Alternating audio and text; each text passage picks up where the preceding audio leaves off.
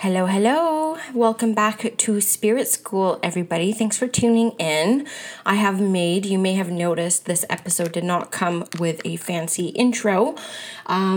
So I have decided to get rid of my intro because many of you probably know I am a podcast addict myself, which is why I have a podcast, is because I love listening to them. So why not do one myself? As opposed to something like YouTube. I'm never on YouTube. I rarely ever look at it unless I'm trying to figure out how to collapse my stroller and I need a video. So that's why I'm not on YouTube, because I'm not a user there. I'm not very much on Facebook, to be honest with you, either. I'm mostly on Instagram. Anyways, long story short, my favorite podcasts are the ones that don't have intros. So I'm like, why would I want an intro? Anyways, I digress already.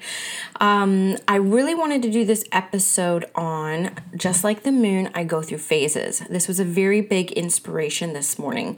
I have mentioned in a past episode that I finally found a community of mediums, an amazing, beautiful, vibrant community of working mediums. So I finally found my people. I found people that I can be vulnerable with. I found people that are vulnerable with me, and we have all these deep conversations that are so fulfilling and so inspiring, because it's so nice to know that other mediums go through the same phases, because I can't help but think maybe I'm not supposed to do this work sometimes because of the way that I feel about sessions. And it's really nice to have like-minded people to connect with in this way. So you may have heard this in a past episode, but I, of course, always loved the moon as a child. I can't say that I lived by the rhythms of the moon until a few years ago when I took a shamanic immersion program with Threefold Balance. I highly recommend, if you're interested in shamanism, looking at her as a teacher. She does have online classes. What I enjoyed about her way of teaching is because I'm First Nations and she's Celtic. So she really encourages you to look at your own ancestral lineage to the shamanic practices that will resonate with your cells. And so I really liked that. She wasn't trying to impart on me Celtic rituals and teachings. She was really asking us to get curious about our own history with shamanism when it comes to our ancestors. And so I really like that, because there is shamanic roots within every single civilization. So I kind of think that that's really fascinating. But during this program, she gave us a moon tracker sheet. It was in the third month. And I tell you, out of that whole year's program, that experience of tracking my cycles with that of Grandmother Moon was the most impactful for me. It was the most useful tool that I got to understand my own rhythms and how they aligned with Grandmother Moon. And this in turn got me interested in finding out more about the moon. So I got into moonology. I started writing the new moon articles. Again, permission slip for people out there. I didn't wait until I was an expert to offer what I know to the world. I decided to learn in front of everybody. And that was one of the most bold things I've done in my spiritual practice, was just start writing these articles, even though I was still very much learning, because let's face it, we're always learning. So sometimes you shouldn't wait until you feel like you're an expert at something to start sharing it with people, okay? To teach is to learn. And I've said that 100 times in my podcast. So what I ended up doing was rejigging this the moon tracker sheet a little bit, because I wanted it a little bit prettier, because I like pretty things. I'm a Virgo, and just to track some things that weren't on the original one. So I have created this for everybody who's listening. So if you go to squamishmedium.com/moon-tracker, you can download for free the moon tracking PDF. It has very clear instructions on it. But some of the things that I found when tracking my cycles month after month, and I don't just mean my bleed cycles, I mean my sleep cycles, how powerful I felt within my readings. I really wanted to track that. And I found that during the full moon was actually, back then, 2 years ago, was a time where I didn't want to schedule readings. It was just too intense for me. Now things have kind of mellowed out, and I've actually recently very much flipped. My cycles have completely flipped from the new moon to full moon 2 months ago. My bleed cycle, my power cycle, my intuition cycle. So all that became very apparent to me during the process of tracking my cycles with the moon. Now, there are a few blank spaces within the sheet, so you could track whatever it is that you want, also to make some notes, but I highly recommend you print it out and check it out for a few months, dedicate to tracking. Another thing that I found very significant while tracking was month after month, I didn't track anything between the full moon, between the new moon and the first quarter moon. And so that to me was very apparent. That was a time where I knew within my spiritual practice, and let's face it, a business, that I could have permission and not beat myself up when I didn't feel inspired to do very much. So that was kind of like, a permission slip for me to chill out a little bit, because I'm like, I don't feel like doing much during this cycle of the moon phase.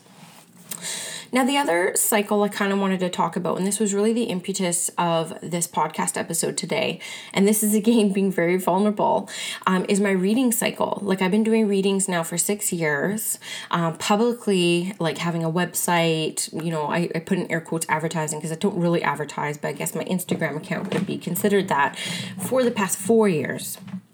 And I have found through the past 4 years that when it comes into the winter months, I don't feel like doing readings. And so I used to really beat myself up about that. And I used to really question my value. I used to question my path. Like, does this mean that I'm not supposed to be doing this work? Does this mean that God or Spirit has a different plan for me with my abilities? Is readings the end all be all?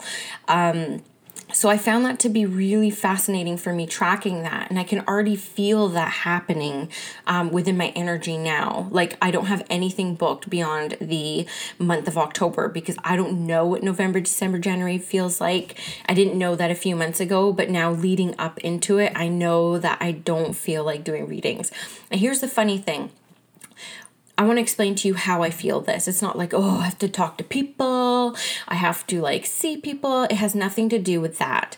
What happens is when I feel this pull to slow down and stop serving is because I feel this deeper pull to go deeper into devotion. And when I talk about devotion from a non-religious standpoint, I'm talking about learning, taking classes, getting some mentorship, praying, sitting in silence, and just going deep within myself, doing some healing work and just not serving. So it's not like I dread serving. It's like I feel that pull deeper and stronger to preserve. And so I have honored that cycle for the past 3 years. But again, it didn't come out without those hangups of, wow, maybe I'm not meant to be a working medium. Maybe I'm not meant to do readings for people. But this year I'm going into it very much, no, this is my natural cycle. I go through this every single year where I just want to devote to my own spirituality. And always what happens when I come out of that and I start serving again, usually around the end of January, is I come back more powerful and stronger than before. I come back with new abilities and heightened abilities. And I find that old ways of working don't serve me anymore. And so I'm kind of excited for those kind of shifts too. So those moments of downtime and those moments of silence, those moments of preserving over serving for me serves my spiritual growth in great ways. So I want you to think about that when you find yourself in your own winter, when you find yourself in your own time of being called away from, helping other people, to just kind of taking care of yourself a little bit when it comes to spirituality, okay? Just kind of rest and be reassured around that.